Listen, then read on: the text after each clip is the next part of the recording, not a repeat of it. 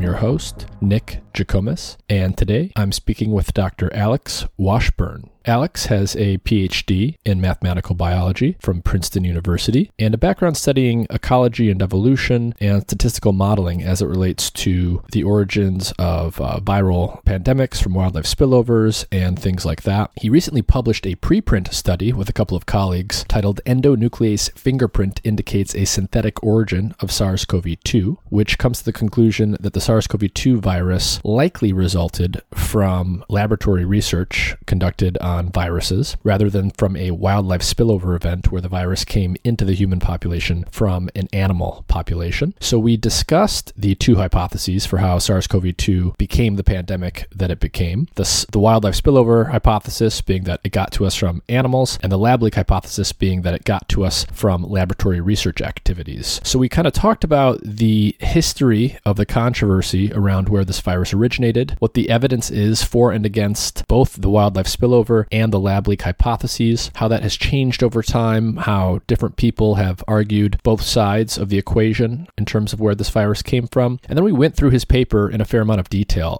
what they did, how their analysis was conducted, and what conclusions they came to about this. I also asked what the response to the study has been from other scientists, both those critical of it and others. And we talked about the general state of science, when it comes to what determines how things get funded, what types of science get funded and who makes those decisions, why there's been so much controversy and politicization with respect to this topic, the origins of the SARS-CoV-2 virus, and whether or not we will ever have a definitive answer to the question of where this virus came from and what kind of evidence it would take to actually determine that beyond all reasonable doubt. So if you're interested in the origins of the SARS-CoV-2 virus and the arguments for and against how it originated and how the pandemic got going, this will be an interesting episode for you. If you're listening to this on YouTube, the conversation is not going to be posted here. I just have the introduction. You can go to the link in the episode description and you'll be able to find the Mind and Matter Substack page for this episode. That page will have links for you to listen to the audio version or find the video version elsewhere. I recently had a conversation I posted a few months ago with the epidemiologist Dr. Martin Kulldorff pulled from YouTube. They said it violated their policies, although I appealed that decision because I did not see how it actually violated those policies. But given the controversy and the sensitivity around this subject and how inflamed people can get when it comes to having open discussions about how SARS-CoV-2 became a global pandemic, where this virus came from, I decided just not to take the risk of putting it on YouTube. I risk getting another strike and having my content pulled. So unfortunately, you'll have to watch it elsewhere if you want to watch the video version or listen to the audio version on my other channels.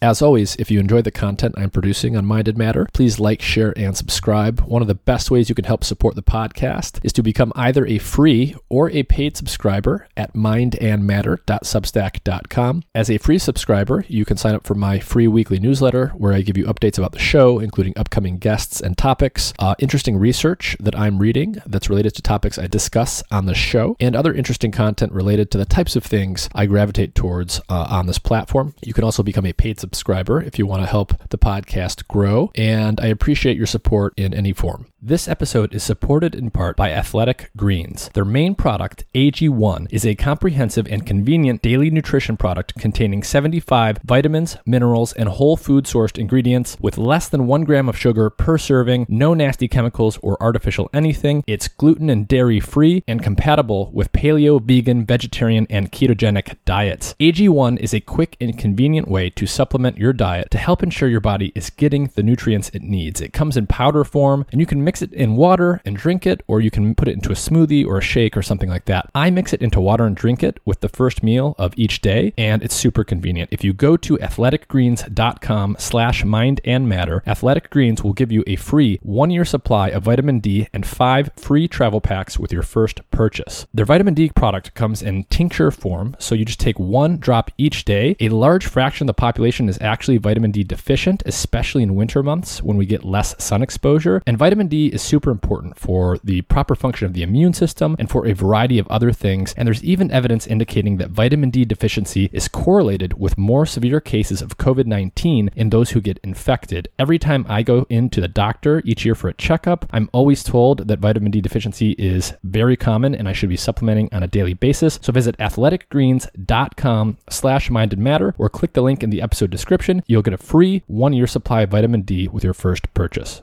And with that, here's my conversation with Dr. Alex Washburne. And can you describe for everyone what your scientific background is, what your training was? Yeah, I have kind of a checkered past. I grew up wanting to be an ecologist, and I always loved lizards. I wanted to study lizards. As an undergraduate, I did a lot of different research projects from year to year, everything from ecology of lizards in the desert Southwest to working on protein evolution at Brandeis University, to studying the immune system of snails, and finally kind of finding my niche, doing mathematical modeling and mathematical biology of viruses and their hosts. I got 2 undergraduate degrees, one in math and one in biology. Graduated summa cum laude or something like that, straight A's, valedictorian, and went to Princeton with the National Science Foundation Graduate Research Fellowship, which is a prestigious award for graduate studies. At Princeton, I got a PhD in quantitative and computational biology, studying, again, kind of math and biology. I was really interested in statistics and evolution and ecology and parasites and hosts. And broadly, like the ecology is the interactions of organisms with each other and with their environment. And that includes predator-prey interactions as well as host-parasite interactions. So under the broad stroke of ecology and evolutionary biology is basically everything in biology. And so I really, again, have this checkered, or one might also call holistic past in biology. Did a postdoc at Duke University, working on novel methods to analyze microbiome data sets. So microbiomes are the set of all the microbes that live on us or in the soil or in any given place. And so you get these huge data sets of thousands of microbial species, and you want to understand how they're changing. Are there some microbes that are associated with disease, whether that's inflammatory bowel disease or Crohn's disease or whatever. And so I built some methods to analyze these microbiome data sets in light of their evolutionary tree. For instance, to find which lineages of microbes are impacted by an antibiotic or something like that. After Duke, I went on to Montana State University, which is what brought me to Bozeman. And this was back in 2017. And I started doing a postdoc that quickly turned into a research scientist position, studying pathogen spillover from bats to people, of all things. And so I was part of a team that received the DARPA Preempt grant, which was one of the biggest grants available in the world to study pathogen spillover with the goal of preempting pathogen spillover and preventing pandemics. The team that I worked with studied Nipah viruses like Nipah and Hendra, which are really bad viruses. They, have like a 30 to 50% infection fatality rate. So very, very bad. So while I was working on DARPA Preempt work, I was doing a lot of modeling of pathogen spillover, the risks of pathogen spillover. I was studying which sort of features predict or, can help us understand or prevent pathogen spillover. Then COVID happened. One sort of branching, there's kind of no linear way to explain this, but we'll go back in time to the postdoc at Duke. My postdoc advisor at Duke passed away just a few months into that position. So all the, tree math and stuff that I did was just kind of on my own.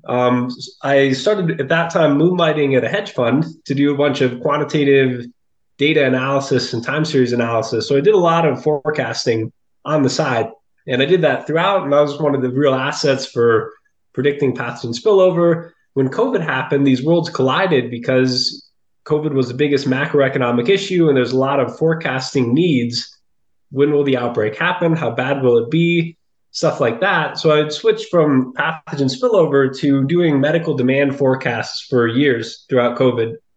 This included in February 2020, I was one of the first, if not the first person to say that there could be a huge surge in March 2020. And at the time, the conventional forecast was that there'd be slow 6.2 day doubling times of cases with June, July 2020 peaks.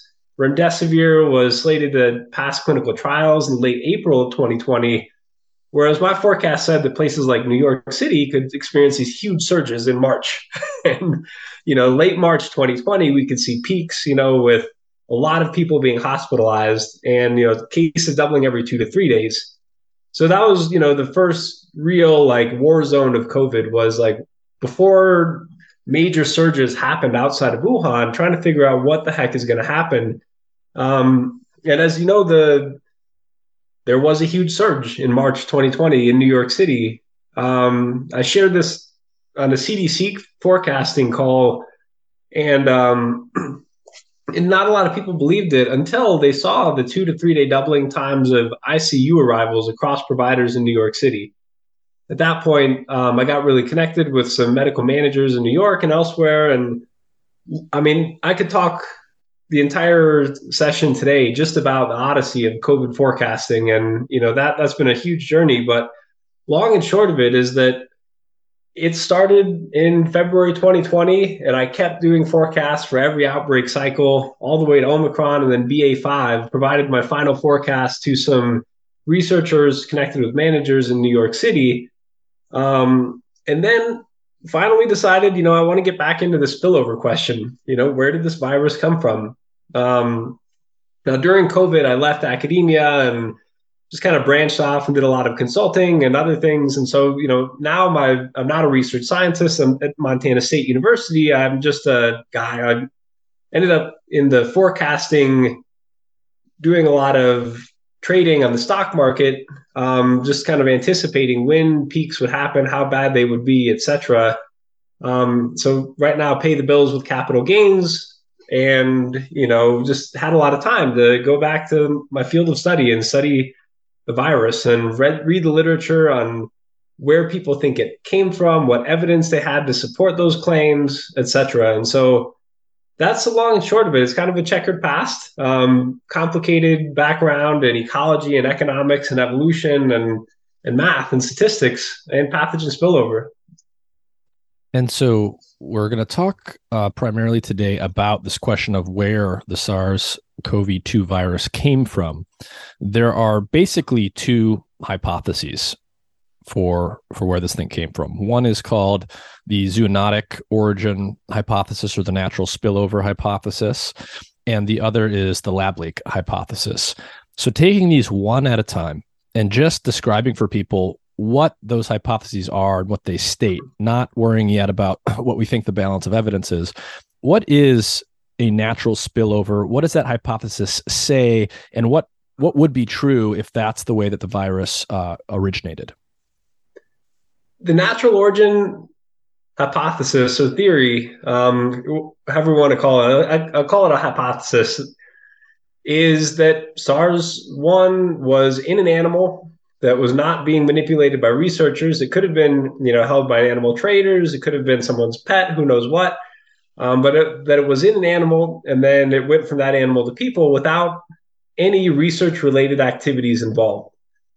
The lab origin hypothesis says that believes that there was research-related activities that brought the virus to Wuhan that played a role in the virus entering the human population. So the question here is whether scientific research brought the virus into the human population.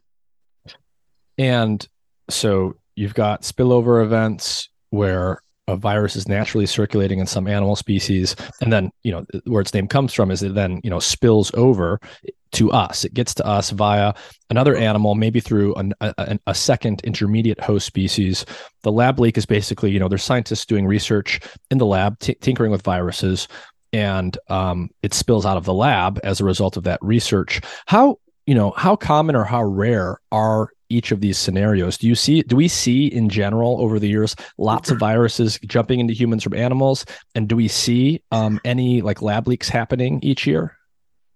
Yeah. So, all viruses come from somewhere. And every virus that's infected humans came from somewhere. Some of them came from, thousands of years ago in the agricultural revolution. We started chumming around with domestic animals a little bit more, and that led some viruses to, adapt to human populations. There are other viruses that are spilling over every single day. A good example of this will be vector-borne diseases like malaria or dengue or Zika. These viruses are just hopping from host to host, and it's part of their natural life cycle to hop from host to host. So there are viruses that range in how sort of specialized and generalized they are. Spillover is really common. Natural spillover happens every day with Lyme disease, malaria, dengue, Zika, etc. And then there are some really more dangerous pathogens that cause, really dangerous outbreaks, like Ebola, for example, another good example is Nipah virus. This is in the Nipah virus clade that we were studying before COVID, or that I was working with people studying before COVID. Nipah spills over commonly in the Nipah belt in Bangladesh and India by way of fruit bats. But what happens is that they go to these palm trees, date palm trees, and they like drinking the sap. So they put a stake in the tree and put a bucket under the stake so the sap drips down. The bats also like the sap. They go try to drink the sap, pee in the bucket. Someone drinks the bucket. They get sick with a 50% infection fatality rate. Half of them die. And that can have onward transmission from person to person. And so spillover is really common. The severity of the disease varies significantly depending on the virus and other factors. And then how much onward transmission there is and how well we're able to contain it varies a lot as well. And so broadly speaking, like 99.9999999, I could go on. Most of the viruses in nature have entered the human population through spillover. Okay. And it's only recently that we've really started seeing this proliferation of virological research in these labs that start to study pathogens. I mean, we didn't even know, about DNA we didn't know about the genetic code until the late 1900s. We didn't sequence the first human genome until, I forget, the late 1900s, early 2000s. But biology is a rapidly changing field. And so we're now seeing this proliferation of new kinds of research facilities that study viruses in a lab. And accidents happen. This is why we have chemical safety protocols when you're working in a lab on just old school chemistry. You have showers in case you spill some chemical on yourself. And there's a lot of precautions taken in these BSL 2, 3, or 4 labs. Honestly, I can't speak much about that as an expert because I haven't worked in one of those more, intensive biosafety labs. But I can say that accidents happen, and no matter what lab you work in, accidents can happen. And there are a lot of efforts to reduce the risk of accidents, but that risk never drops to zero. And especially if you start to have, as we saw, for instance, in the Wuhan Institute of Virology's report, some signs that they may not have had an adequate maintenance budget. Mm-hmm. Maintenance is important. You need your air filters to work. You need seals on things to be sealed so that, air that may contain a pathogen stays in a place where you want it to stay. Mm-hmm. But if we think about a virus accidentally getting leaked out of a lab where they're working on viruses, is this ultra rare today? Is this something that's like once in a human generation, or is it more common than that? Something that happens every year, say? It's a lot more common than that. For instance, there have been 7 SARS outbreaks since the original SARS outbreak in 2002. 6 of them were lab leaks, 2 of them in China. And so from that sample, I would guess if it's a SARS coronavirus, it probably came from a lab, just, drawing those past events out of a hat. So it's sadly very common. And it wasn't until, the SARS outbreak that people started being really worried and studying a lot of SARS coronaviruses in labs. And then that led to more lab accidents happening. And so sadly, yeah, these accidents are more common than we like to acknowledge, or certainly more common than the public is aware. So it happens, I would say several times a year. Other people can speak more authoritatively on like what viruses and which labs, the geographic and temporal patterns. Yeah, based on the conversations I've had, I think the basic point here is lab leaks, just like natural spillovers, are common, meaning they happen every year.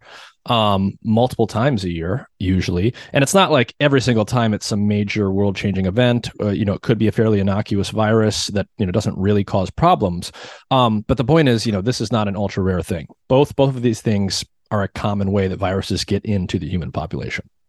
Exactly. I mean, as an undergrad, I studied schistosomes, which are these worms that infect snails. And, I spilled water on myself that, that might have had schistosomes. And I was like, oh, crap, this is and so I had to then take some precautions and, wash my hands and do some other things like that. But it's just, people stumble and fumble and bumble. And that's just part of the unfortunate reality is that mistakes happen. Yeah, lab leaks are common, and I think one point too is that there's important information about the geography and the virus itself. If someone has malaria in Brazil, my first guess is that it's not a lab leak. Malaria is common in Brazil. This is commonly spilling over from people, from animals into people. Same with dengue or Zika, etc. The baseline hypothesis can vary depending on where you see an outbreak happen. If Ebola pops up in Congo, I might think that, well, it's probably natural spillover as well, because they don't have many labs studying Ebola in Congo. On the other hand, there's Hamilton, Montana, which has a BSL-4 lab that studies a lot of dangerous pathogens. And so if you saw Ebola or Nipah spill over, or have an outbreak of these viruses in Hamilton, Montana, my first guess might be that it leaked from a lab. And so the location and the virus itself can provide a lot of information to kind of change our minds about what's likely. So, before we get into your work and your sort of views on the likelihood that this was a spillover or a lab leak for SARS-CoV-2, can you sort of steelman each case? So, because just for everyone listening, there's experts who are very knowledgeable on the subject. Some of whom favor the lab leak hypothesis, some of whom favor the natural spillover hypothesis. Can you steelman each of these for us one at a time? So starting with the natural origins hypothesis, what are the strongest arguments or best pieces of evidence that align with that hypothesis that we have today? Yeah, so the natural origin hypothesis has taken on many forms and many pieces of evidence have been presented over time. So there's a couple ways. One way is you could look at this as like, what did people say over time? And then how did that kind of back and forth happen? Another way is like, if I were to just say, okay, I'm going to put on my natural origin hat today, people would say that the strongest evidence for natural origin is that natural spillover happens. It's more common than lab leaks for most viruses in most of human history. And then they would say that, look, cases in December of 2020 were centered around the wet market. And the early outbreak evolutionary tree of SARS-2 had these two lineages that are called basal polytomies. The basals, that they're at the bottom of the evolutionary tree, they're polytomies because they don't have just this bifurcating branch. They have many, many sublineages radiating out of a single common ancestor. So they said, how are we getting these two basal polytomies? They ran some simulations and said, well, it seems unlikely in their simulations that these would happen, that you get two basal polytomies from one spillover event. So they hypothesized there must have been two spillover events. And then they look at these lineages, lineage A and B, and then they find some early cases of lineage A, lineage B, and try to make the argument that these are centered around the wet market. So then they say, look, and just for people who don't know, what is a wet market? I might not have the right definition here. As I understand it, there's an animal market, the Huanan seafood market, which sells a whole bunch of different animals. And, that's where viruses come from, is from animals. And so this is a very natural point for humans in Wuhan to come in contact with animals that could have a coronavirus that is typically found in Laos or Vietnam. Mm-hmm. And so yeah, there's wet markets in China and elsewhere. There's an association between the early SARS-CoV-2 outbreak in China and this wet market. Do we know for a fact that like the first infection happened in the wet market, or is there just a general association that we know that people were getting infected who had gone to the market and had been there? Yeah. So to get straight to your point, we don't know that the first case came from the wet market because we don't actually know the index. There's no we haven't found a patient zero. You know Hmm. that in the early outbreak, there were actually credible claims of cases going all the way back to mid-November that didn't have any connection with the wet market. So many of us who were kind of following the case data early on, which I was, because I was part of the forecasting game, is you had to know everything about every case to know if it's going to peak in March in New York City or June or July. There were early cases in mid-November that were reported, and those cases were not represented in this data set. The data set that was analyzed showing a spatial clustering of cases around the wet market came from the following process of a hospital realized there's a bunch of patients with a pneumonia of unknown etiology. And they said, huh, and they asked people, where'd you come from? Where'd you go? What's your story here? And they found that a lot of them had ties, about half of them had connections to the wet market. After that, they started contact and location tracing. And so they looked for people who were connected to the wet market and they found more cases there.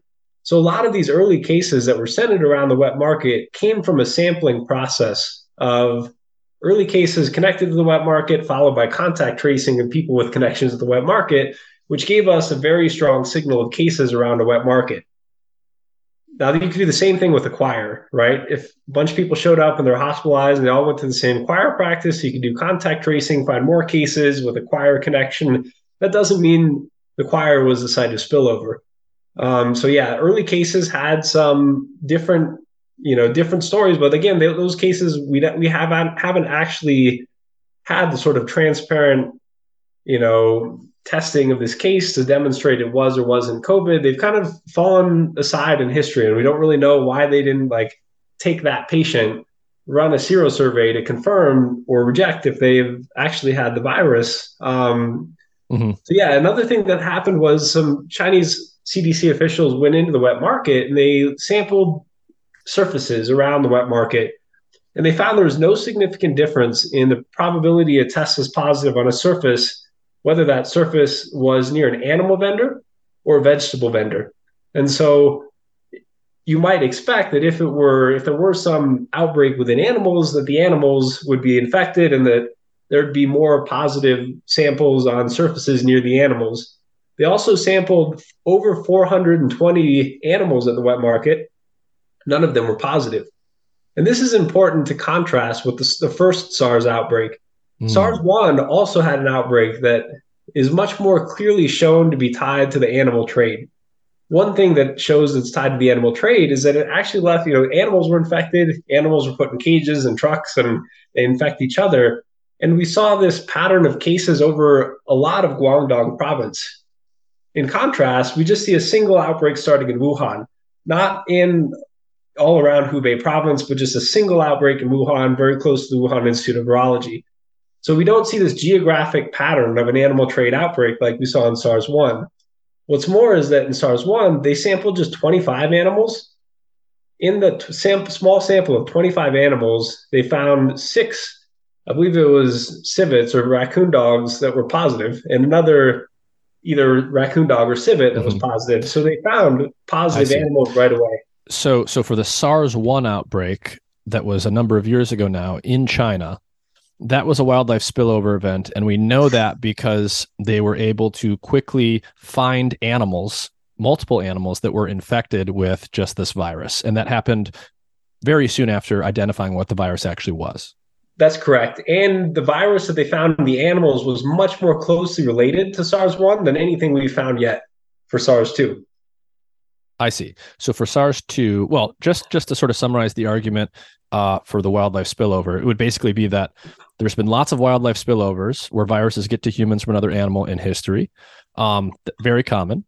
We know that in Wuhan, where the first known outbreak happened, you have these wet markets where there's lots of different animals that could potentially have been infected. And there's lots of people in that initial outbreak who were infected that had some tie to the market. They had been there recently. They had plausibly been near animals of different kinds. And so there's this sort of circumstantial evidence that might lead you to believe okay, well, an animal in the wet market had this thing, someone got it, and now it's in the human population.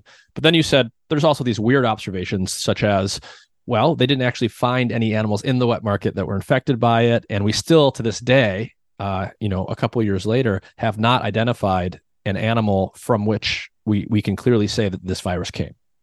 Yep. And the surfaces were just as likely to have the virus, even if it was under a vegetable versus an animal. And another thing they did in SARS-1 very shortly after the outbreak is they looked at the serological evidence, to see if who had antibodies against the virus. And they found a very high rate of seropositivity in animal handlers that was much higher than people who handle vegetables. So we have that evidence for SARS-1. We don't have that evidence for SARS-2. In fact, we have the opposite. That we don't have the serological evidence of people at the wet market, but we do have the observation that the surfaces were just as likely to be positive, regardless whether they were near animals or vegetables, which suggests that there was probably a human that brought the virus to the market, and there was a super spreading event from human to human. Okay, so we're now might as well ask you now, what would the Steelman case be for the lab leak hypothesis? What's the best evidence that's consistent with that we have today? So the research related origin hypotheses cover a lot of different possibilities. It could be anything from someone was trying to catch a bat and sample it for normal benign, coronavirus surveillance, and they got sick. So it could have been a completely natural, bat to human spillover that just incidentally had a research connection for the reason why that person contacted that bat. On the other end of the spectrum, you have some, other theories of, maybe it's a bioweapon or, this. And so in the middle ground, in this huge distribution of possibilities, the middle ground is that, this arose in Wuhan, which is far from the hotspots of coronavirus diversity. So the geographic evidence becomes important. The lack of a geographic footprint, like we saw with SARS-1, makes us less inclined to believe that this was an animal trade outbreak capable of causing 2 spillover events in humans in Wuhan without also causing a spillover event somewhere else in Hubei province, or on the 1,000-mile journey from Hubei province to where the closest relatives of SARS-2 are found. So the lack of a geographic trail, the virus arising in Wuhan, and the virus had some very unusual features of its genome. Most of all is this furin cleavage site. And the furin cleavage site is this site that, and others again could tell you more about it than I could, because I'm not, kind of jack of all trades kind of guy. But I think the furin cleavage site is a site that the protein furin cuts, and it enables cell entry. So it helps the virus enter into the cell. And the furin cleavage site in SARS-CoV-2 is not found in any other SARS coronavirus. So every other SARS coronavirus that we'd sampled over the decades since, almost 2 decades since SARS-1, and all the coronaviruses that we'd sampled before then, gave us a very clear signal that there just are not a lot of, or there's not any furin cleavage site in the SARS-CoV virus lineage. So this is an outlier. This is a weird virus. This is not what we would expect to see from a SARS coronavirus outbreak, both in terms of the geographic fingerprint of the outbreak and the furin cleavage site.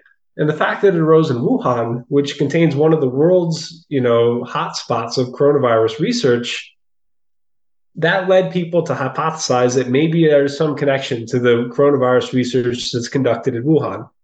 So that's, that was the big early evidence for the lab origin hypothesis, which kind of, the furin cleavage site is really strange, because not only is this the only SARS coronavirus with the furin cleavage site, but it also has these 2 codons, CGG, CGG, which are not found anywhere else in SARS coronaviruses. And this is a particular codon that isn't very common in bats. So it's unclear why that would happen in a bat virus, but it's very common in humans. It's optimized for people. Okay. So to summarize this piece, up until, since sort of the early part of the pandemic, the stuff that might make someone think that the lab leak was possible or plausible is, the first outbreak happened in Wuhan, which just happens to have this Wuhan Institute of Virology, where they work on SARS-CoV viruses like this. The pattern of early infection, how it spread, doesn't really look quite like SARS-1 and other viruses that we know for sure were wildlife spillover events. And the virus itself has molecular features that, at the very least, don't really look like wild natural populations of coronaviruses that you would think this one came from if it did, in fact, spill over from a wildlife spillover event. So there's sort of these observations that might make one think, okay, well, maybe it's not a wildlife spillover. It actually came from research activities of some kind. Yeah. And that's, researchers knew about furin cleavage sites, and they were interested in whether furin cleavage sites might enhance the transmissibility of a coronavirus. And early on in the outbreak, we didn't have this evidence that, that researchers were actively thinking about doing, inserting a furin cleavage site in the SARS coronavirus. It's important to emphasize the evolutionary novelty. The furin cleavage site is this insertion of 12 nucleotides.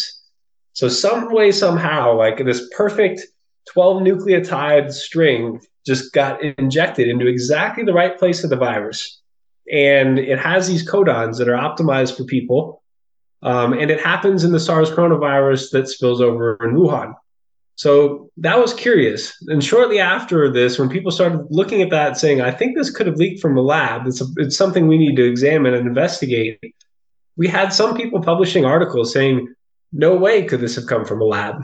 They, in one of those people, it turns out, we didn't know at the time, but he wrote an article. This is Peter Daszak with Jeremy Farrar. They wrote an article in The Lancet condemning conspiracy theories of a laboratory origin, without disclosing a conflict of interest that we discovered a year later in 2021 that Daszak himself had co-authored a grant with the Wuhan Institute of Virology proposing to insert a furin cleavage site into a SARS coronavirus at Wuhan. So there's something unusual about that. That's a piece of evidence in terms of a statement of intent from 2018. Yeah. And I just want to say too, for the listeners, I've had a couple of guests on to talk about this general subject or just coronavirus evolution and things like that.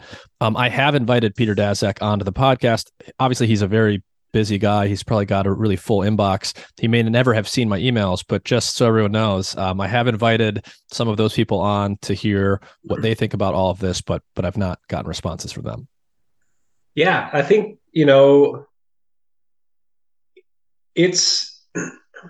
it's unfortunate that we haven't had the kind of transparency that could reject the laboratory origin if the zoonotic origin were true. If the zoonotic origin were true, Daszak and the EcoHealth Alliance has been collecting coronaviruses for over a decade. They have a huge database of coronaviruses with the Wuhan Institute of Virology that would give us a lot more information on the natural coronavirus evolution. And so if we had those data and the zoonotic origin were true, it would be much quicker to rule out a lab origin hypothesis. So it's a bit unusual that not only have we not seen these conflict of interest disclosures, but the lack of transparency, both in terms of not sharing the grant proposing to insert a furin cleavage site, as well as not sharing the database that could help us understand this quickly, is something to just keep in mind in terms of. I mean, it's not strong evidence, but that's an important piece of the puzzle in terms of like what we know and what we don't know and why we don't know it. Mm-hmm. So yeah. So can you maybe give people now a little synopsis of, we're going to talk about your paper in a few moments here and really dive into the details, but up to the paper that you recently put out, not including that quite yet, how has sort of the debate and the balance of evidence in favor of either the spillover hypothesis or the lab leak hypothesis changed in your view? What new evidence has sort of come out that might shift people one way or the other over the last couple of years? And how has the scientific community been responding to that and talking about it and debating it? So I was kind of sucked up in a medical demand forecast for a few years. And when I finally went back to read the literature on a zoonotic origin, it was extremely unusual for me because I was reading spillover literature before COVID, and there were standards of evidence. There were ways that people described things that had this characteristic humility and necessary statement of limitations that was just the culture of the field. And that was just strangely completely thrown out the window when it came to SARS-2 origins. And we would get these extremely strong claims that were oftentimes just speculations masquerading as fact.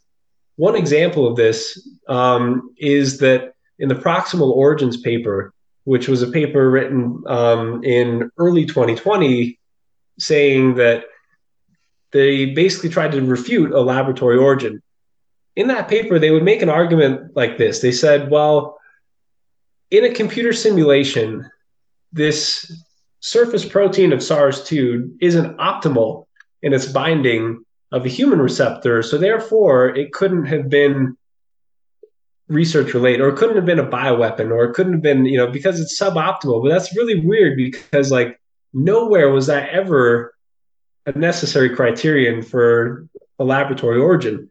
In fact, sometimes too optimal of binding of a receptor can be bad for the virus, even if it is specifically adapted to people, because then it might not let go of the receptor and do the rest of its viral life cycle. So it was a really weird argument, and the virologist making it, I feel, should have known that and would have known that in 2019. And so there were these arguments presented that I read them and I was like, there's no way this is like, this is just, it seems very unusual. There's a straw man argument taking the most extreme scenario and presenting it as the only one for a laboratory origin, that in order for this to have been a lab, it has to be an optimal binding bioweapon, and it's not. And so that doesn't really, it was a very weird effort to try to rule out a lab origin.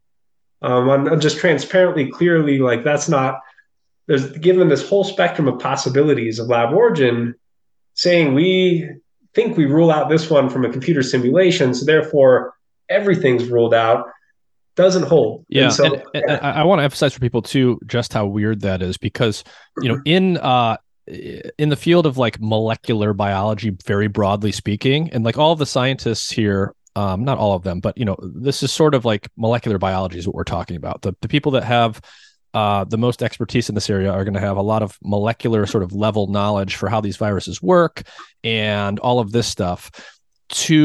They're very functional, very cause and effect people that do cause and effect experiments in labs for a living. And this type of scientist, I sort of was trained by these types of scientists. This is why I can speak to this. For someone to base an argument off of a computer simulation is culturally very weird in this area of science. And it didn't stop there, so that was those were the first arguments refuting a lab leak. And then you have Daszak saying it's a conspiracy theory, not telling the world that he wrote a grant to insert a pure cleavage site in Wuhan, in a coronavirus in Wuhan. And then fast forward, and you have more recent papers in Science that have said, oh, look at these two basal polytomies.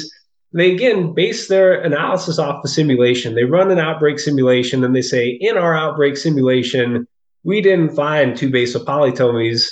And so therefore, they couldn't have happened by natural spillover, or they couldn't have happened by a lab leak. They must have happened by two spillover events.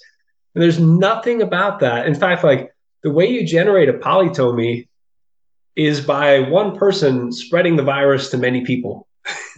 A super spreading event generates a polytomy. And this was shown in many other cases in Austria and choir practices, et cetera, that one person will have predominantly one strain of the virus within them. If they infect 60 more people, all 60 of those people will then have viruses whose strains branch off of this common ancestor. Mm-hmm. And that's a polytomy. So all the two basal polytomies tell us is that there were probably two super spreading events, which are very common for SARS. This is one of the super spreading events account for the majority of cases in SARS-2. So that was unusual. Then there was the arguments about like, oh, cases, from late December were clustered around the wet market. But they throw out cases that were earlier that had no connection to the wet market. And they don't consider the fact that contact tracing amplified our, focus of cases around the wet market. So I saw that, and then in their language was unusual. They called this dispositive evidence, that it rules out laboratory origin, and it doesn't. And so I think that when I saw these claims, there's something inside you that just like feels like when someone goes too far in an argument, you just have to like push back, say, no, you can't say that's not true. You can't, that's ridiculous. And there was a little bit of that in me of just like, but then I was like, why are they doing this? Why is there this consistent pattern of a very different argumentative style and very lower standard of evidence suddenly on this specific topic, and for the purpose of making the specific claim that absolutely no way did this come from a lab, And so that was weird. And so that was also weird when you learned that Anthony Fauci and Francis Collins played some role, and Christian Anderson, who was an author on the proximal origin paper, thanked Fauci and Collins for their leadership in helping with this paper. And that's unusual because Fauci has run the U.S. biodefense funding since SARS-2, and NIAID funded EcoHealth Alliance for very similar work as what was proposed in their diffuse grant, saying they were going to insert the fear and cleavage site. So that's a conflict of interest. Yeah. And again, just for listeners, just for the record, Christian Anderson, very credentialed person in this general field. He strongly favors the spillover hypothesis, not the lab leak hypothesis. I've also reached out to him to ask him to give his perspective on this topic, and I know that some other people have as well. Again, very busy guy, very voluminous inbox, I assume, but he has not responded to me either. But I'm trying to talk to experts who have different viewpoints on this, but it's been difficult. So, anyways, I don't think we need to belabor sort of the history here too much more. I've had other episodes on the subject. I think we've given people a decent survey of both hypotheses. So the question is, where did this virus come from? Is it related to a wildlife spillover event, or is it related to laboratory research of some kind? You recently, with a couple colleagues, published a preprint that speaks to this, and we're going to go through that now. So I'm going to do a share screen. It's not like we're going to go through this line by line, but it will be up on the video version for people. We're obviously going to do a really good job of verbalizing what we're talking about for those of you that can't see this. And the paper is called Endonuclease Fingerprint Indicates a Synthetic Origin of SARS-CoV-2. So to start out with, Alex, can you give us an extremely simplified, bare bones overview of what this paper says before we kind of go into the nitty gritty? Absolutely. So if a virus were made in a lab, and especially if it had a furin cleavage site inserted in a lab, there's a particular way that researchers would have had to do that. Specifically, SARS-CoV-2 is an RNA virus, and we can't work with just the RNA and insert a furin cleavage site into a single-stranded RNA molecule. Instead, what we typically do is we build the virus, the double-stranded DNA version of the virus. And then you can work with the DNA using your classic tricks of, cutting them with restriction enzymes to put in your furin cleavage site or whatever. So this technology to assemble the DNA version of the virus and then transcribe it to a single-stranded RNA molecule, insert that RNA molecule into a cell, and poof, it starts making a virus. That's called this infectious clone technology. And there were specific ways that researchers tended to build these DNA clones of the virus before COVID. So we did a meta-analysis to look at all the infectious clones that were built on coronaviruses before COVID. And overwhelmingly, they were assembled by this method called type 2 directional assembly. This type 2 directional assembly there's a specific kind of enzyme that cuts DNA, but it leaves these let's see if I can do it with my hands here. It leaves these like sticky ends. So it doesn't cut the DNA straight in half, but instead it kind of unzips it a little bit to leave these 3 to 4 nucleotide sticky ends. So that way you can reassemble the same DNA segments, one block at a time. The sticky ends will find their complementary sticky end, glue together. So these restriction enzymes, type 2 restriction enzymes, enable this cutting and pasting of DNA blocks to build these segments. You can make one segment, cut it with this restriction enzyme to leave these sticky ends, build another segment, cut it with the restriction enzyme, it'll get the complementary sticky end.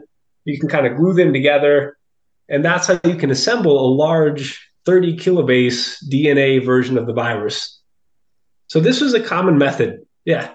So just for people who have absolutely no background in this, if you want to put together a synthetic genome in a lab, basically what you're saying is a common way to do that is you take a genome, a big hunk of DNA, you chop it at certain parts of that genome, you chop it into smaller chunks using enzymes that cut the double-stranded double helix of DNA so that, at the ends where it's being cut, one strand sort of overhangs and is single-stranded.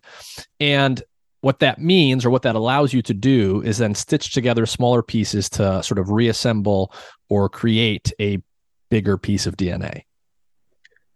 Yep, exactly. So Exactly. it's all about chopping up big pieces of DNA at particular locations and then stitching things back together in the way that you want them stitched back together. Yep. And so typically what would happen is, you would get the viral RNA, and you can either get the genome directly from that, and then you could print out these chunks of the genome, cut them, put those cut segments inside of a plasmid, and then that you could grow the E. coli containing that plasmid, and that's how you can get many, many, many copies and clone the virus, and have more of it.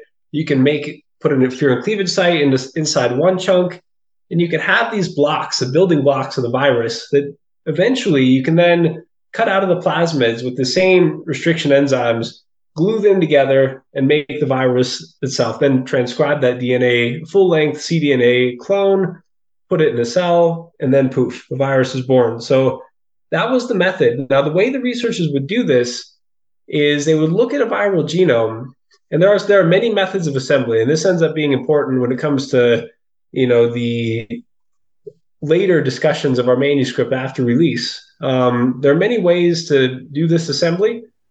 One of the common ways that was implemented and that was proposed for making these very efficient reverse genetic systems was to look at the viral genome and say, well, it doesn't have all the cutting and pasting sites exactly where I want them, but with silent mutations, I can add and remove cutting sites to turn the coronavirus genome into roughly 5 to 7 equally sized segments that are each cut up by these enzymes. And so researchers would look at a genome, they would see where they can add and remove these cutting sites by silent mutations, make those silent mutations, and then they would have a slightly modified version of the virus that they would use to build their segments. And so the infectious clone looked a little bit different from the wild type virus. I see. So hold on there. So if you compare a synthetically created virus genome to a natural one, there's going to be differences between the two. And what you're saying is, in order to create a genome synthetically, you basically want to chop a genome up into 5 or 6 or 7 about equally sized chunks using these things called restriction enzymes. But because the natural virus genome that you might be sort of working from doesn't necessarily contain those restriction enzyme sequences in exactly the right places for you to conveniently do this, the optimal way to do it, you introduce mutations into the genome, unnatural mutations that you're introducing as the experimenter. In a way, you said silent mutations. So you're introducing mutations that allow you to chop up this genome the way that's going to be easy for you to build stuff with it, but in a way that doesn't disrupt what proteins are being made or what that virus genome is actually doing. That's exactly right. And you want to make sure they're silent mutations and they have to all be silent mutations, because if you add a non-silent mutation, you could disrupt the virus, and then the thing you're studying isn't at all like the wild virus. And so that's why the silent mutations were pretty essential. But yeah, so we looked at these historical examples of infectious clones and studied how researchers chose to place these cutting sites. And we saw that in wild-type viruses, these cutting sites were pretty random, whereas in the infectious clones, they had a very clear pattern of regular spacing. And so if you wanted to show the people who are watching this, we could look at figure 2. I think that kind of captures what the essence of our study. Okay, so I'm going to share my screen again. Can you see that paper, Alex? Sure can, yep. Okay. So that's figure 1. We're looking at figure 2. Let's go back to figure 1 real quick, just as we have a visual here. And this is we don't need to go into too much detail, but this is kind of a cartoon showing basically the process Alex was describing, where you would chop up a genome into different chunks and then use these things called restriction sites to stitch things back together. And, is there anything else you want to say here, Alex, or do you think we covered it? I think this figure shows the method and the reasons why and how you amplify these segments and plasmids, and or you can put them all into a bacterial artificial chromosome or BAC. Whether you're amplifying these chunks in a plasmid or a bacterial artificial chromosome, you would still have these same patterns of these type 2 restriction sites.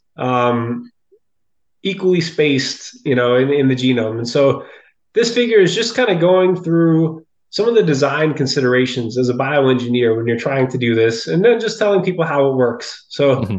yeah, basically the stuff that we've talked about here. Then figure two shows some very specific examples. In the top left here, part A, there's a MERS coronavirus. MERS spills over from camels to people and has a very high infection fatality rate, really dangerous. And they need to study this in the lab. So they look at the MERS genome, and it has these restriction sites that are very randomly spaced, that are not regularly spaced at all. And so when they modified the MERS coronavirus, they removed all the pre-existing restriction sites and added in 6 others to create 7 fragments that are equally, more or less similarly, they're similarly sized. And notice they're not exactly equally sized I because, see. yeah. So what you're saying here is, so the top line here is basically the natural MERS virus. It has these 2 sites, and they're just sort of in 2 spots, wherever they happen to be in that virus. But then in this one, which is the one that's worked on in the lab, those 2 spots are removed, so we don't see something here or here. And then you've got 1, 2, 3, 4, 5, 6 of these sequences in the genome, and they're approximately evenly spaced from start to finish. That's exactly right. And the same thing happens in panel B with a different virus. This is a bat SARS coronavirus that was engineered at the Wuhan Institute of Virology called WIV1. And WIV1 had these 4 restriction sites, and 3 of them were actually in okay spots for the researchers. So what they did, and this, I'll walk you through. So they removed the first restriction site, and then they added several others, but of note, so they actually added the one at like 0.25, so a quarter of the way through the genome, and then the one slightly over halfway, and then the one 0.75.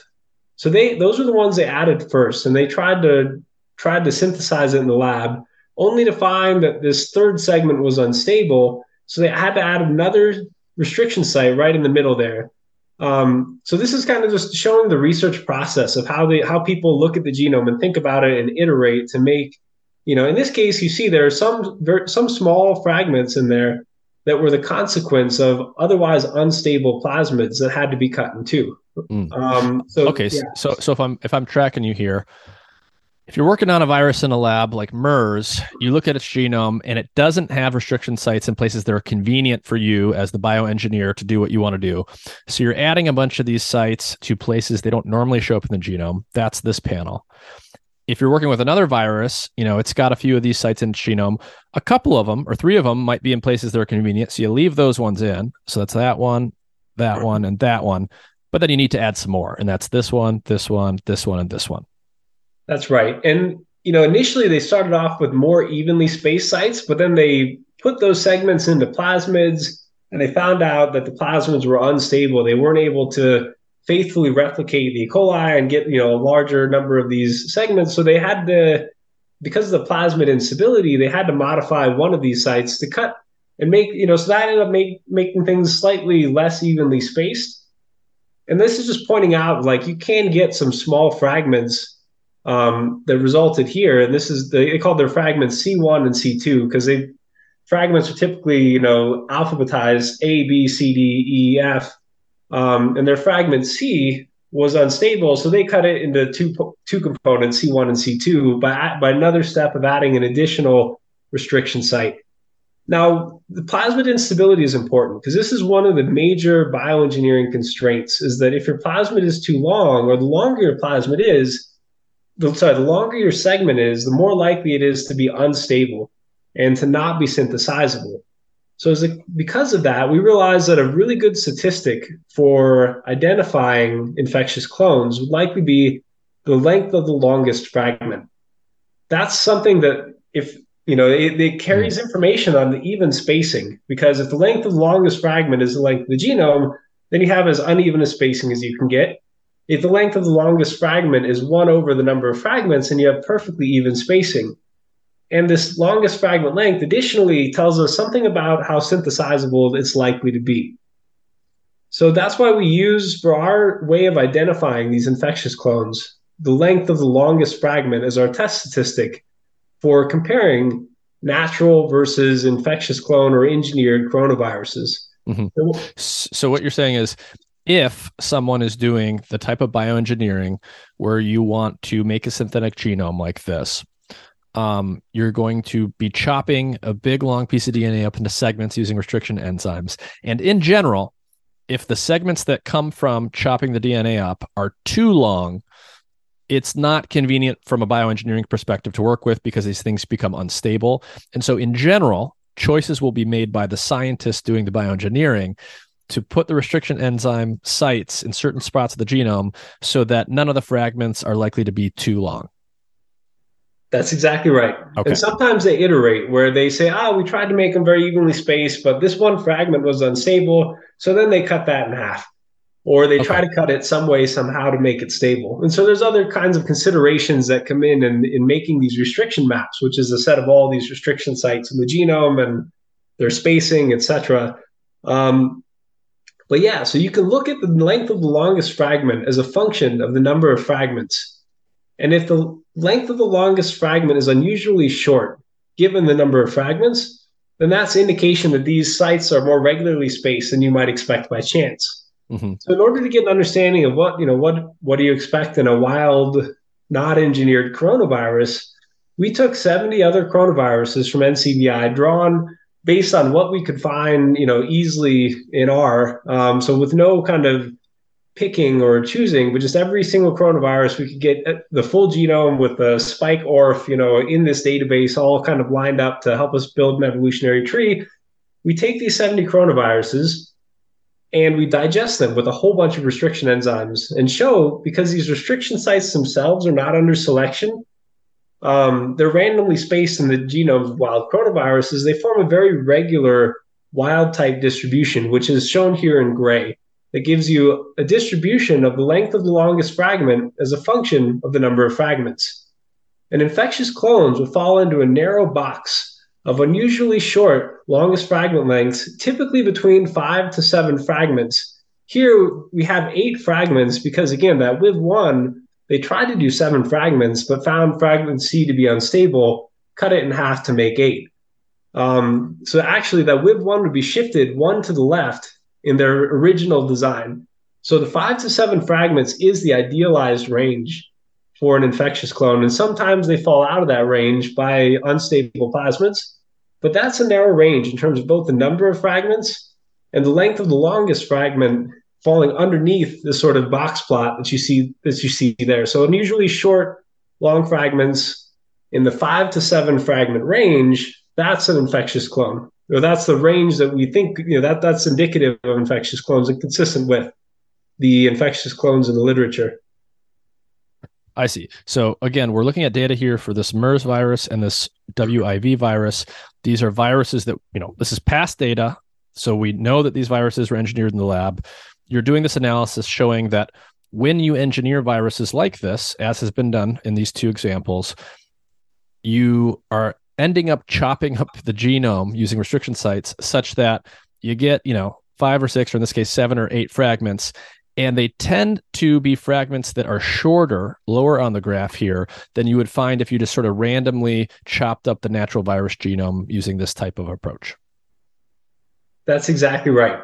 And so we had done a meta-analysis looking at all of the infectious clones built with type 2 directional assembly in coronaviruses from 2000 to 2019. Almost all of them were built in this way. And so we have 10 infectious clones that we use in our study to show in the next figure 3, that they all cluster in that exact region. And so this is shown in, exactly on the right, on the panel C there, all those infectious clones fall exactly within that box. In fact, there's only one of them that had the 8 fragments, and that was the WIV1, because most of them, they intend to be in the 5 to 7 range. So we can narrow that box even more. And SARS-2, again, is just smack in the middle of what we expect from an infectious clone. And so this is, what we did, there are a lot of different possible type 2 enzymes that you could look at.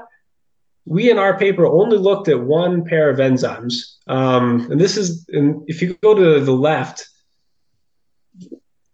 panel B here.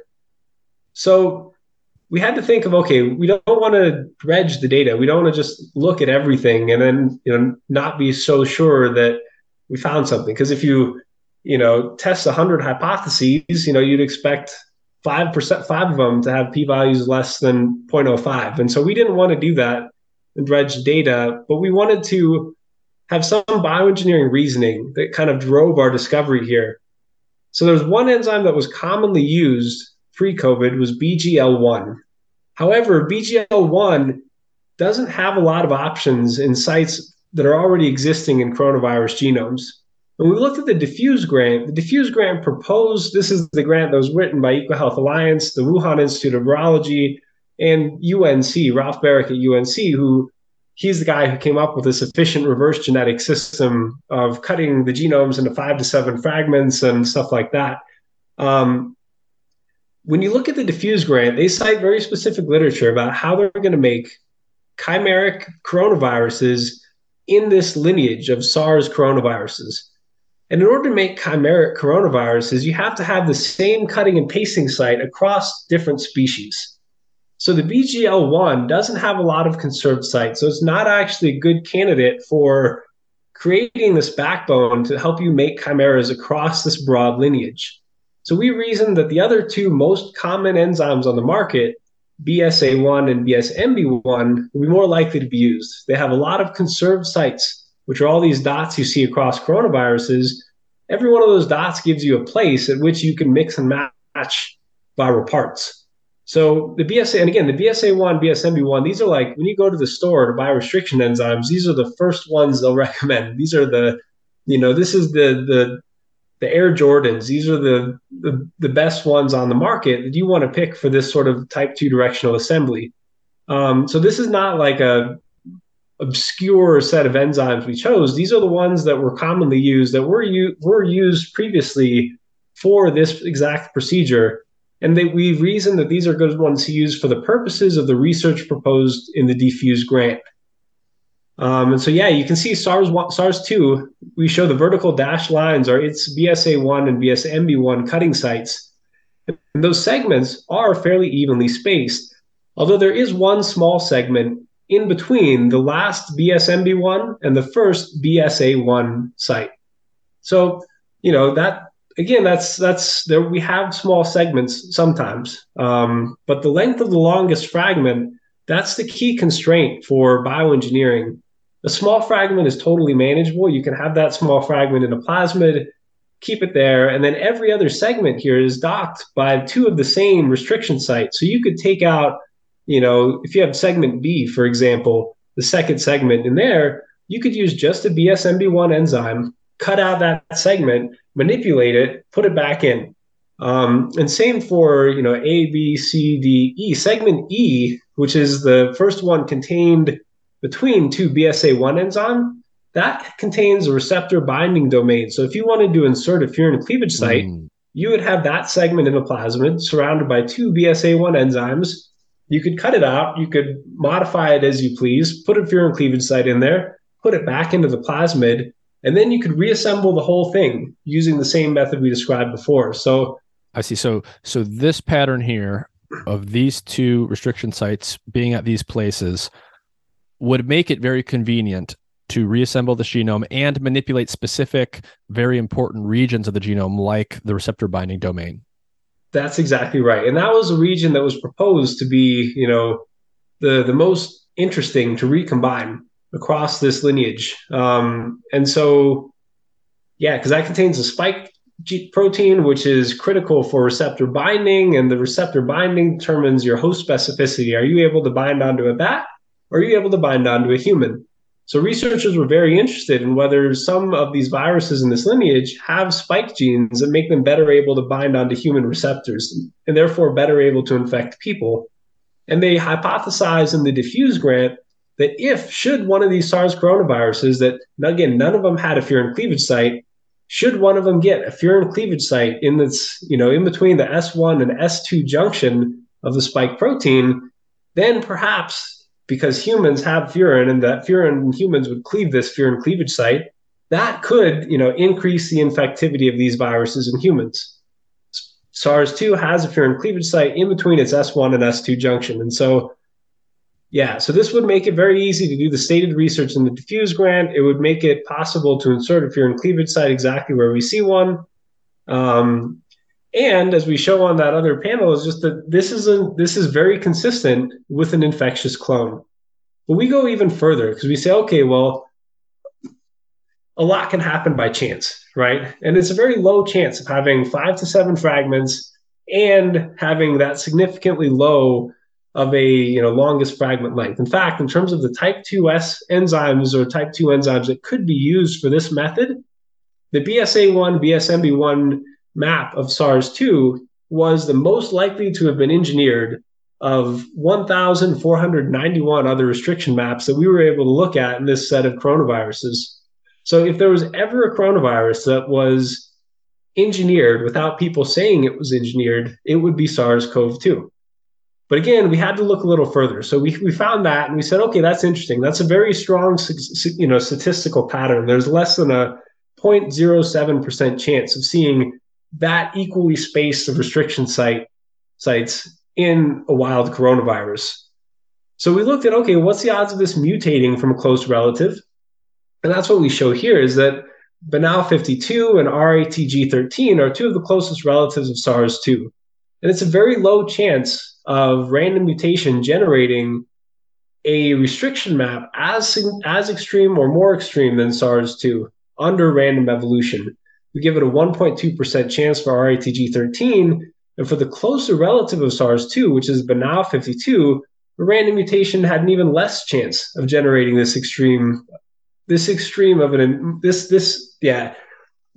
significantly short of longest fragment length.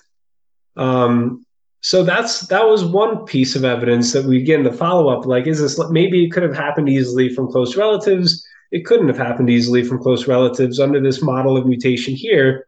The other thing we look at is, are all the mutations silent?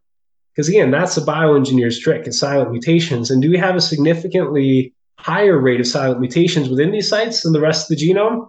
And both of those turns out are true. All the mutations. So the idea is, if you're bioengineering a genome, you introduce these things called silent mutations, which are going to make it easier for you to chop up and paste together pieces of DNA to do the synthetic work, but they're not disrupting the natural function of any of the genes that are there. That's exactly right. And it turns out there were 14 mutations that separate the BSA1, BSMB1 map of SARS-2 with both of its close relatives, RATG13 and Banal52. All of them are silent. Now, most mutations in a virus are silent. 84% of mutations are silent.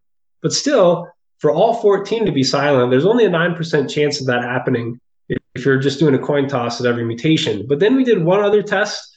We asked, is there a higher rate of silent mutations per nucleotide within these restriction sites compared to the rest of the genome, not including those restriction sites?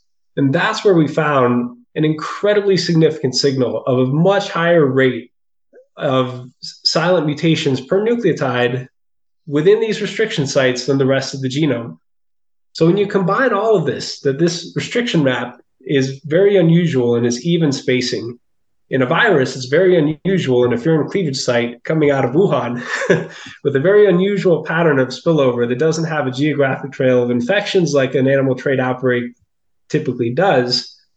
And then when it has all the mutations separating, its restriction map from close relatives are silent and a higher rate of silent mutations within these sites than the rest of the genome, that body of evidence becomes very significant altogether. And so that's, our paper, again, it looked at the restriction map as a hypothesis that if this was engineered in the lab, it probably would have been made by typical pre-COVID infectious clone technology. And we found the fingerprint of exactly that technology. And perhaps you can totally explain it by chance. It's possible it happened by chance. Some people have said, you could recombine parts of viruses and that could give you the same pattern. Mm-hmm. But it's a statistical argument. Exactly. Every other coronavirus in our data set was also subject to recombination, and none of them had none of them had a type 2 restriction map as significant infectious clone like as SARS-CoV-2. Mm-hmm.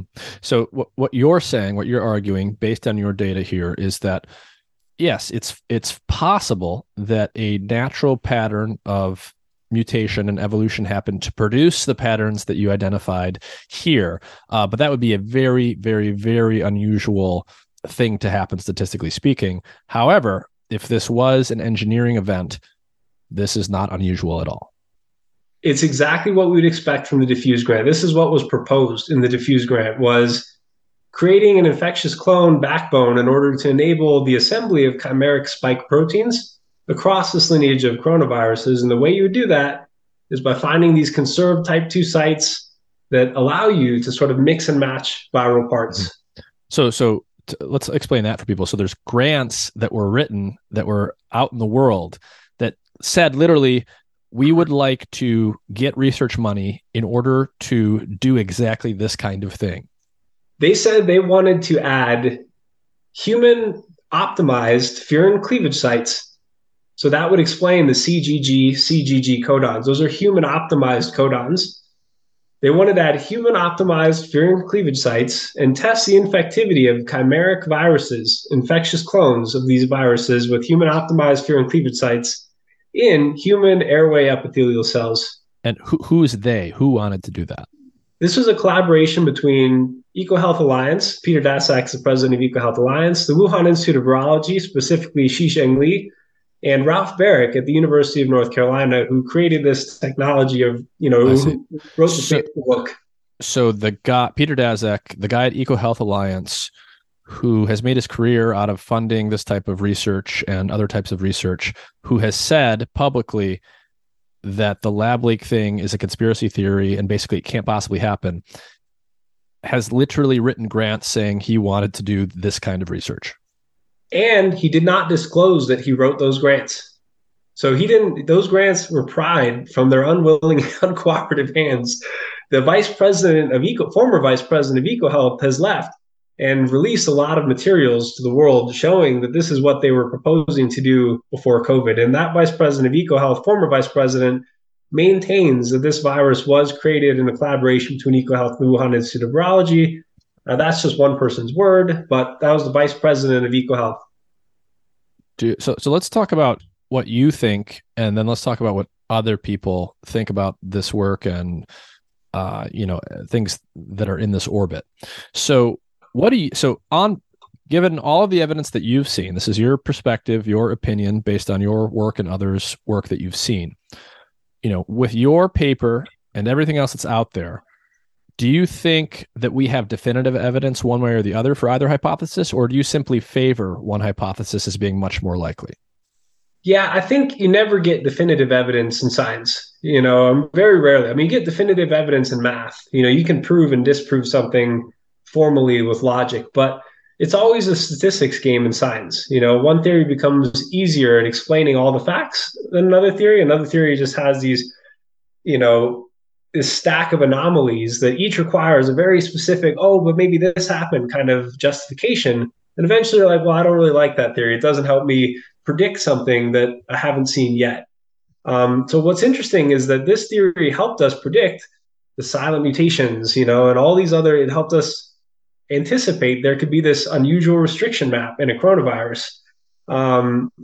So, when you look at the origin of the virus in Wuhan, far from the hotspot of wildlife coronaviruses, when you look at the lack of animal trade outbreak trails like we saw in Guangdong province for SARS-1, when you look at the earliest cases not having a connection to the wet market, when you look at the reports suggesting that there was, substandard maintenance budget at the Wuhan Institute of Virology, when you look at the grant that the Wuhan Institute of Virology was a part of, proposing to get bat coronaviruses from Southeast Asia and put furin cleavage sites in them with human optimized codons in an infectious clone, and then a SARS coronavirus shows up in Wuhan looking like an infectious clone with a furin cleavage site with human optimized codons. To me, I strongly believe that this likely arose from a lab. The existence of this infectious clone restriction map suggests to me that it was likely an accident. Because I think if someone were doing malicious work, they would, this is 18 million people died. I can't imagine anyone with the expertise doing this and not additionally covering the tracks.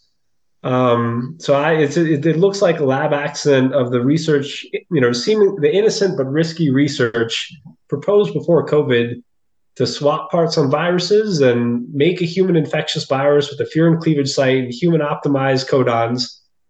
And someone got sick and and then that would also explain why the Wuhan Institute of Virology and EcoHealth, which have a large database of coronaviruses, which, again, if the zoonotic origin were true, that database would help us see it clearly, much more clearly than we can now. We would have a much larger sample size of coronavirus genomes to study the evolution and say, oh, wow, this totally happened in nature. Like, look, here's all these viruses recombining in Laos and Yunnan province, etc. Yeah. Oh, so why don't we just look at that database? So the Wuhan Institute of Virology took it offline, and China is not cooperating with investigators. Interestingly, guess who was put as the U.S. emissary for the World Health Organization investigation into the Wuhan Institute of Virology, or into the COVID origins? This was Peter Daszak. Again, conflict of interest not disclosed. Very huge conflict of interest, massive. Like the biggest conflict of interest in the history of conflicts of interest that I've seen on this sort of thing. And so, I think there's just a lot of that.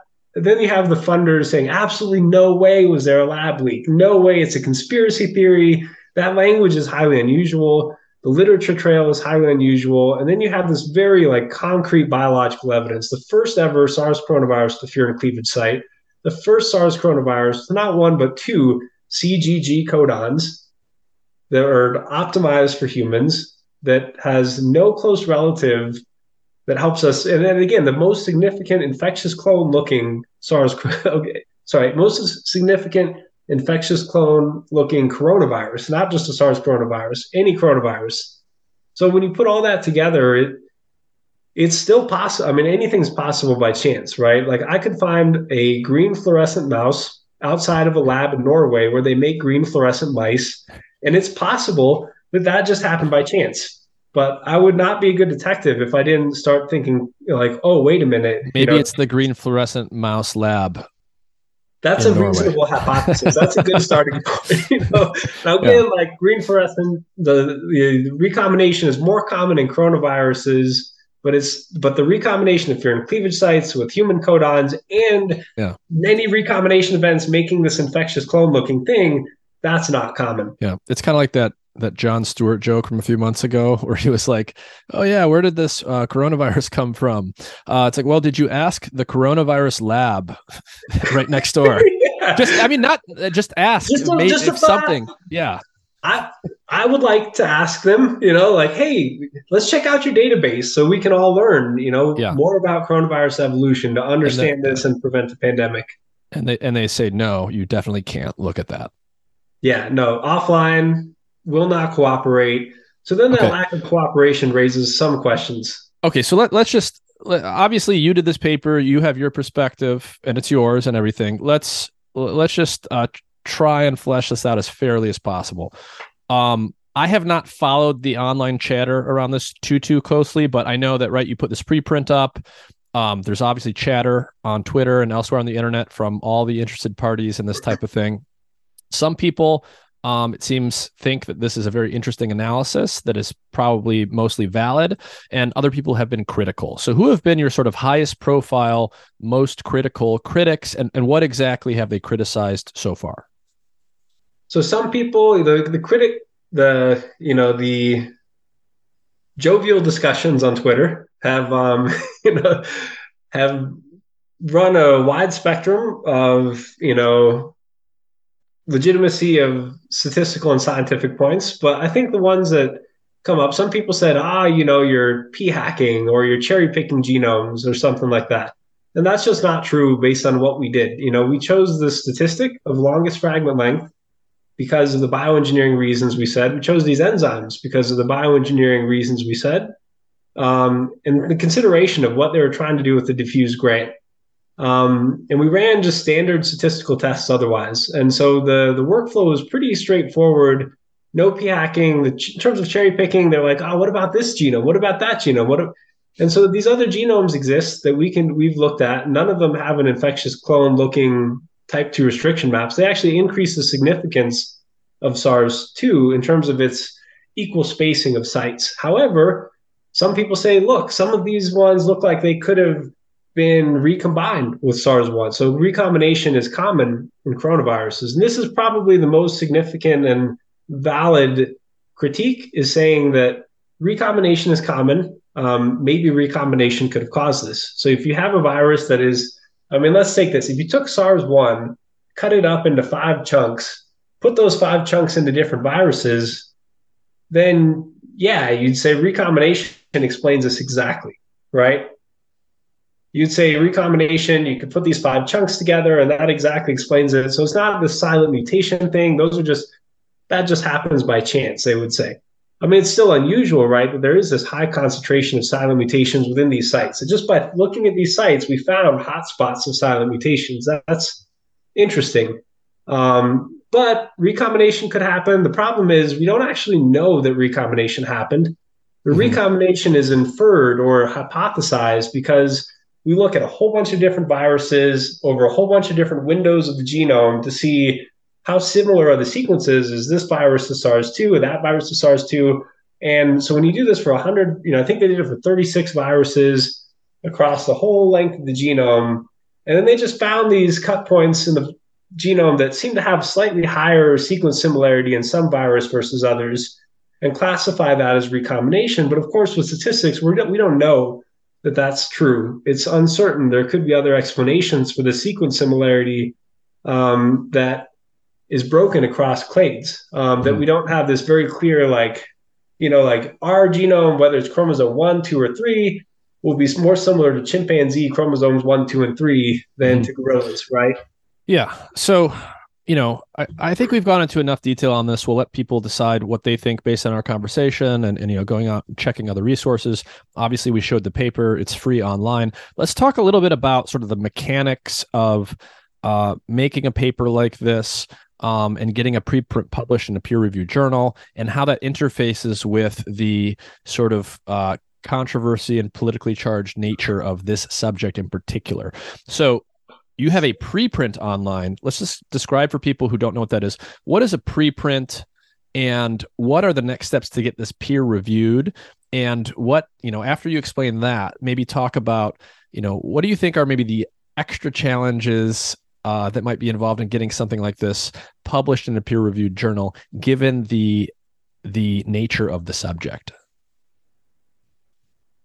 So scientific peer review is there's as someone who's kind of straddled academic and private sector science, there are many forms of peer review.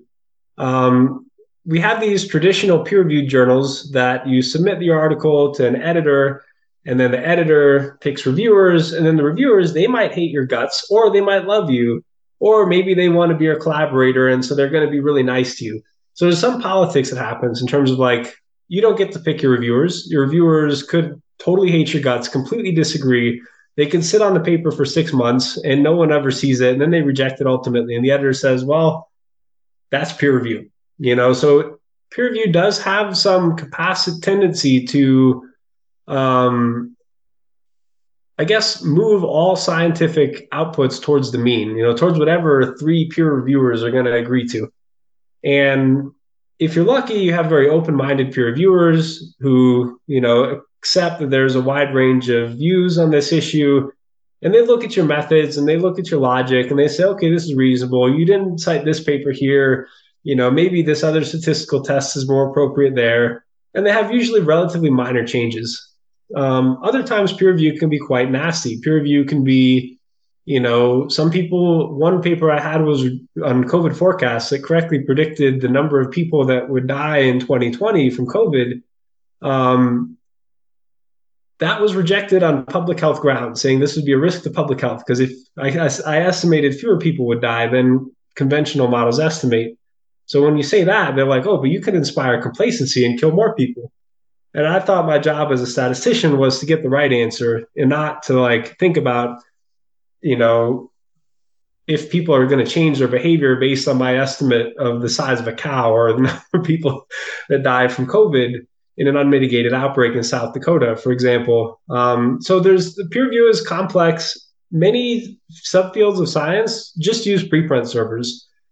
Once you have scientists that care about being right and they care about, contributing something meaningful to the literature, physics and mathematics, they often just submit their articles to the preprint server. And then if it's a good article, it gets cited straight from there. So physics and math do this the most. They also just happen to be the two most quantitatively rigorous fields. Yeah, and they read the papers from preprints. They know who's writing them. They're like, oh, this person's, someone I trust. This person's from CERN. They're awesome, and so they read it, and you don't actually need to have this editorial filter, which some people point out can lead to gatekeeping. If the editor doesn't like you, you're not getting in. If the editor has come out vocally on Twitter saying they clearly are against the lab origin hypothesis or something like that, you don't know, like, is this going to get its day in court? Is this a fair judge and jury? So are you guys submitting this to a journal? Yeah, we are. Personally, I've kind of grown disillusioned with peer review in biology. Just as a mathematical biologist, it's quite common that, if you use math, people call it jargon. They're like, no, this is a bad paper. Like you shouldn't use these math words. And so there is some very deep frustration in peer review, even for topics that are not that contentious, but just the issue of like, I had the luxury of doing an alternative model of peer review in the private sector, both working with hedge funds and consulting biotech companies, seeing that like, no, we're scientists. We care about doing this right. We care about being honest in our methods. And I wrote a bunch of white papers for these funds, and they were just internally reviewed by people that cared about stuff getting done. We have to get the paper done. We have to do it right. If this is wrong, then we lose money. So don't be wrong, but also don't stop it unnecessarily just because we disagree with some premises or, possible conclusions or, the politics of the issue. So we're going to submit this paper somewhere. We're not sure where, because there's some journals that have shown a very clear bias in how they treat papers on this really contentious topic. I mean, this is historic in its implications. If it's true that SARS-CoV-2 rose from a lab, then scientists created a pandemic that killed 18 million people. And that's 3 times the number of people that died in the Holocaust. And while the intention isn't as bad, like the stakes for human history are massive. And that's something that a lot of people have very strong opinions on, and that some people are very afraid of the possibility, if it were true, that virologists created a virus that killed people like this. That's devastating for trust in science, for virology research, for more. So it's very hard. Then who's your peer reviewer? How are we going to get like someone to look at the methods and look at it? We have a limitation section. We have a whole section of the discussion saying like there are many limitations in our analysis. Yeah. We're going to add recombination as a limitation. Like we think these are important, but will we get our day in court? I don't know. And I unfortunately, my experience with peer review on COVID specifically has kind of killed my belief in the system. And I hate to say that, but like, I just don't think that we're going to get fast and rapid and accurate advances of science with this kind of entrenched interest that we have in the modern peer review system. And so I think there's better ways to do it. That's for another call about like how we can have better scientific, more like decentralized scientific systems that allow people to, especially when you have 2 big different paradigms that everyone disagrees strongly about. If you have to convince 3 peer reviewers and 2 out of 3 peer reviewers hate your theory, you're never going to get through peer review. If you're right. What would, given everything that you've done and what you think right now about the likely origins of this virus, what would it look like for evidence to emerge that convinced you that this was a wildlife spillover?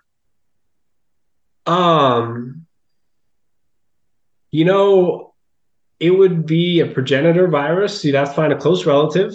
and it would show that this recombination event that was hypothesized did in fact happen.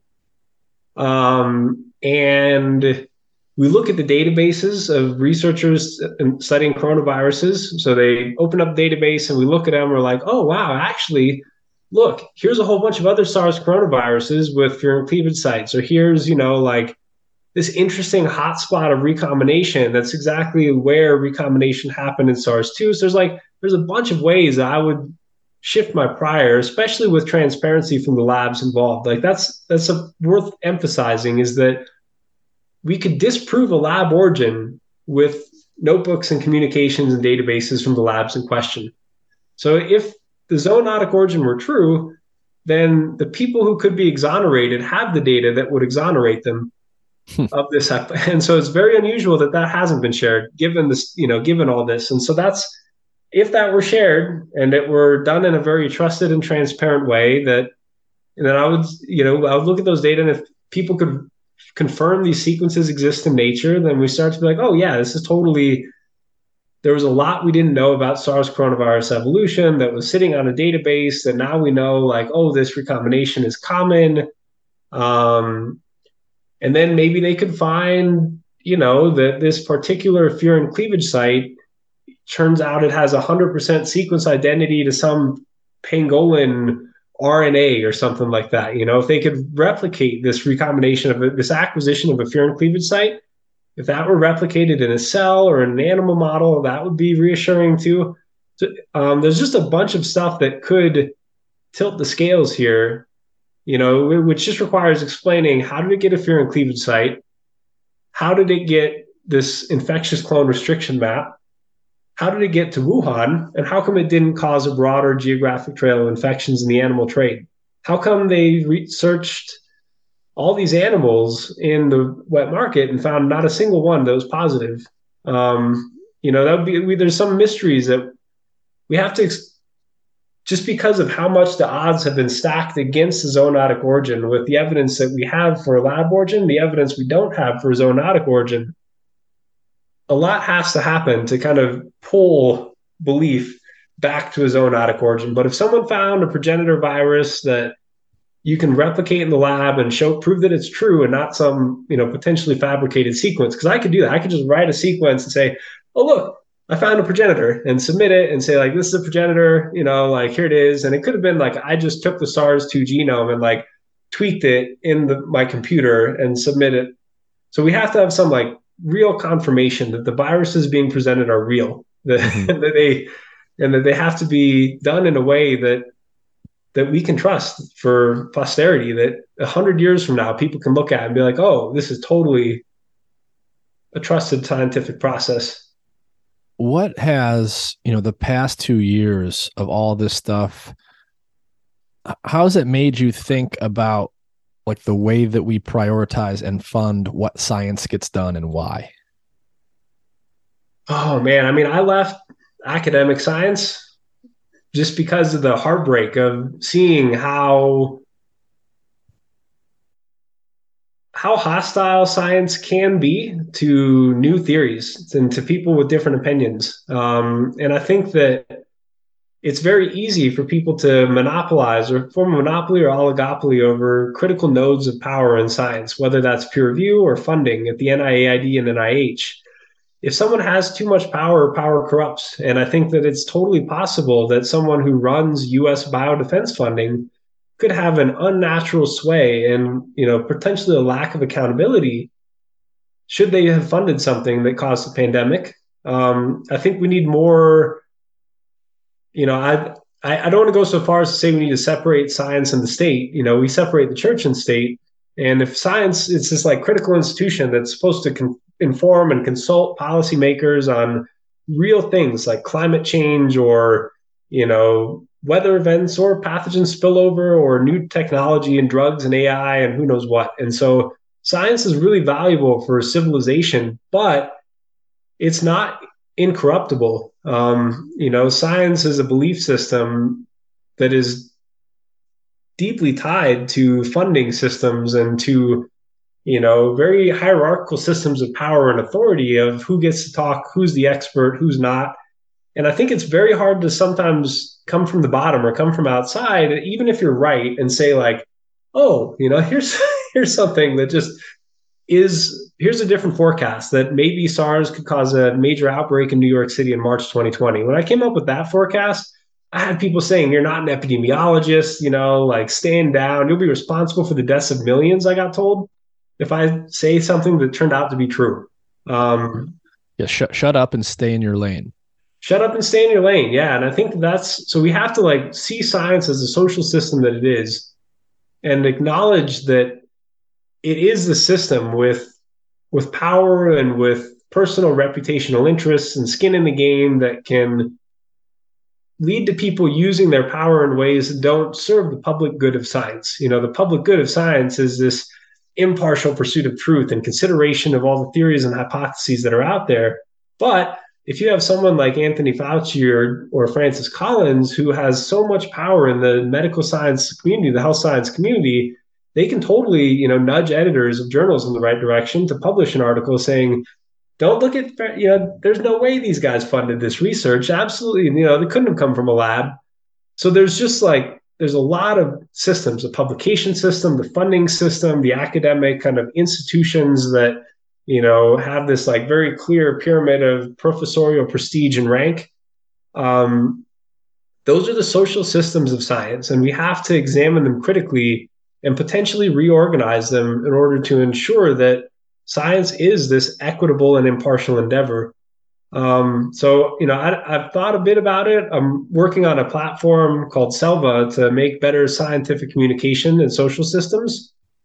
It's designed to be a platform where PhDs are VIPs and people can join the platform. And if you're a PhD student or a PhD, we'll provide a venue for you to share your opinion, and we're not going to filter it. We're not going to have some editorial gatekeeping, or if a peer reviewer disagrees with your theory, they can't stop you from publishing it. So I think there's some like ways, and eLife has actually done this. They've said that we're not going to prevent or allow peer reviewers to block a paper, which is a radical idea that authors have a right to publish because we have different beliefs and different opinions, and we disagree strongly about some things in the scientific community. We have to have the right to share our side.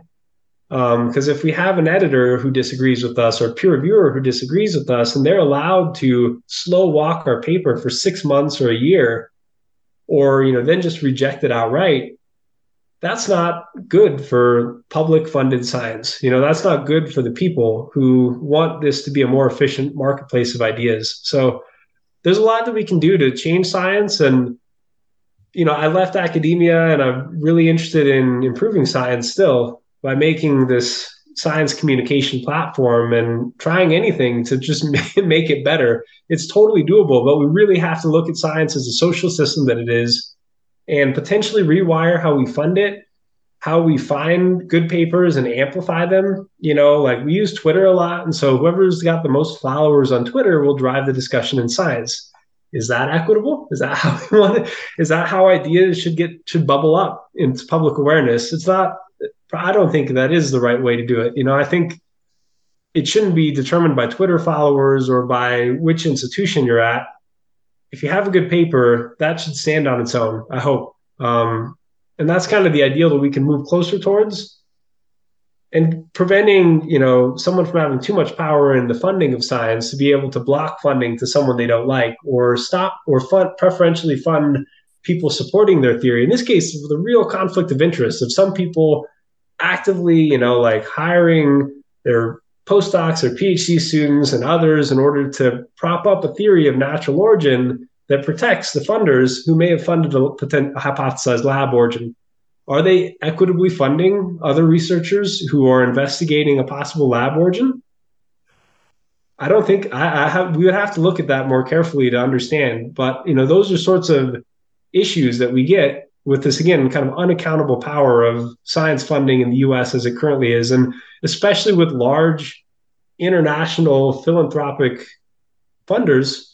This is just like a $30 billion pot of money, that someone sits on. They're like, oh, we're going to fund whoever the heck we want, and they can benefit their own interests, but not necessarily the public interests of advancing science. So should they fund something that causes a pandemic, they could also fund people who cover it up. And that's something that we have to think about, is that that's science funding, and that determines who gets then tenure and rises in the rank of professor, who becomes the expert that everyone consults in the New York Times when they want to ask whether this came from a lab or not. So there's these social systems in science that we have to be explicitly aware about in order to make science better for the 21st century. And that's what COVID has taught me, is that I think we can do it, and it just takes more explicit intention in our design of the scientific communication and social systems. Well, Alex, I want to thank you for your time and sharing all of this with us. Are there any final thoughts or anything that you want to reiterate before we go? Keep an open mind, like I'm eager to hear if someone has ideas about future research or, things we may have overlooked in our own work. We're really interested in hearing that. We care a lot about the truth. And I hope we can find out the answer to that sooner rather than later.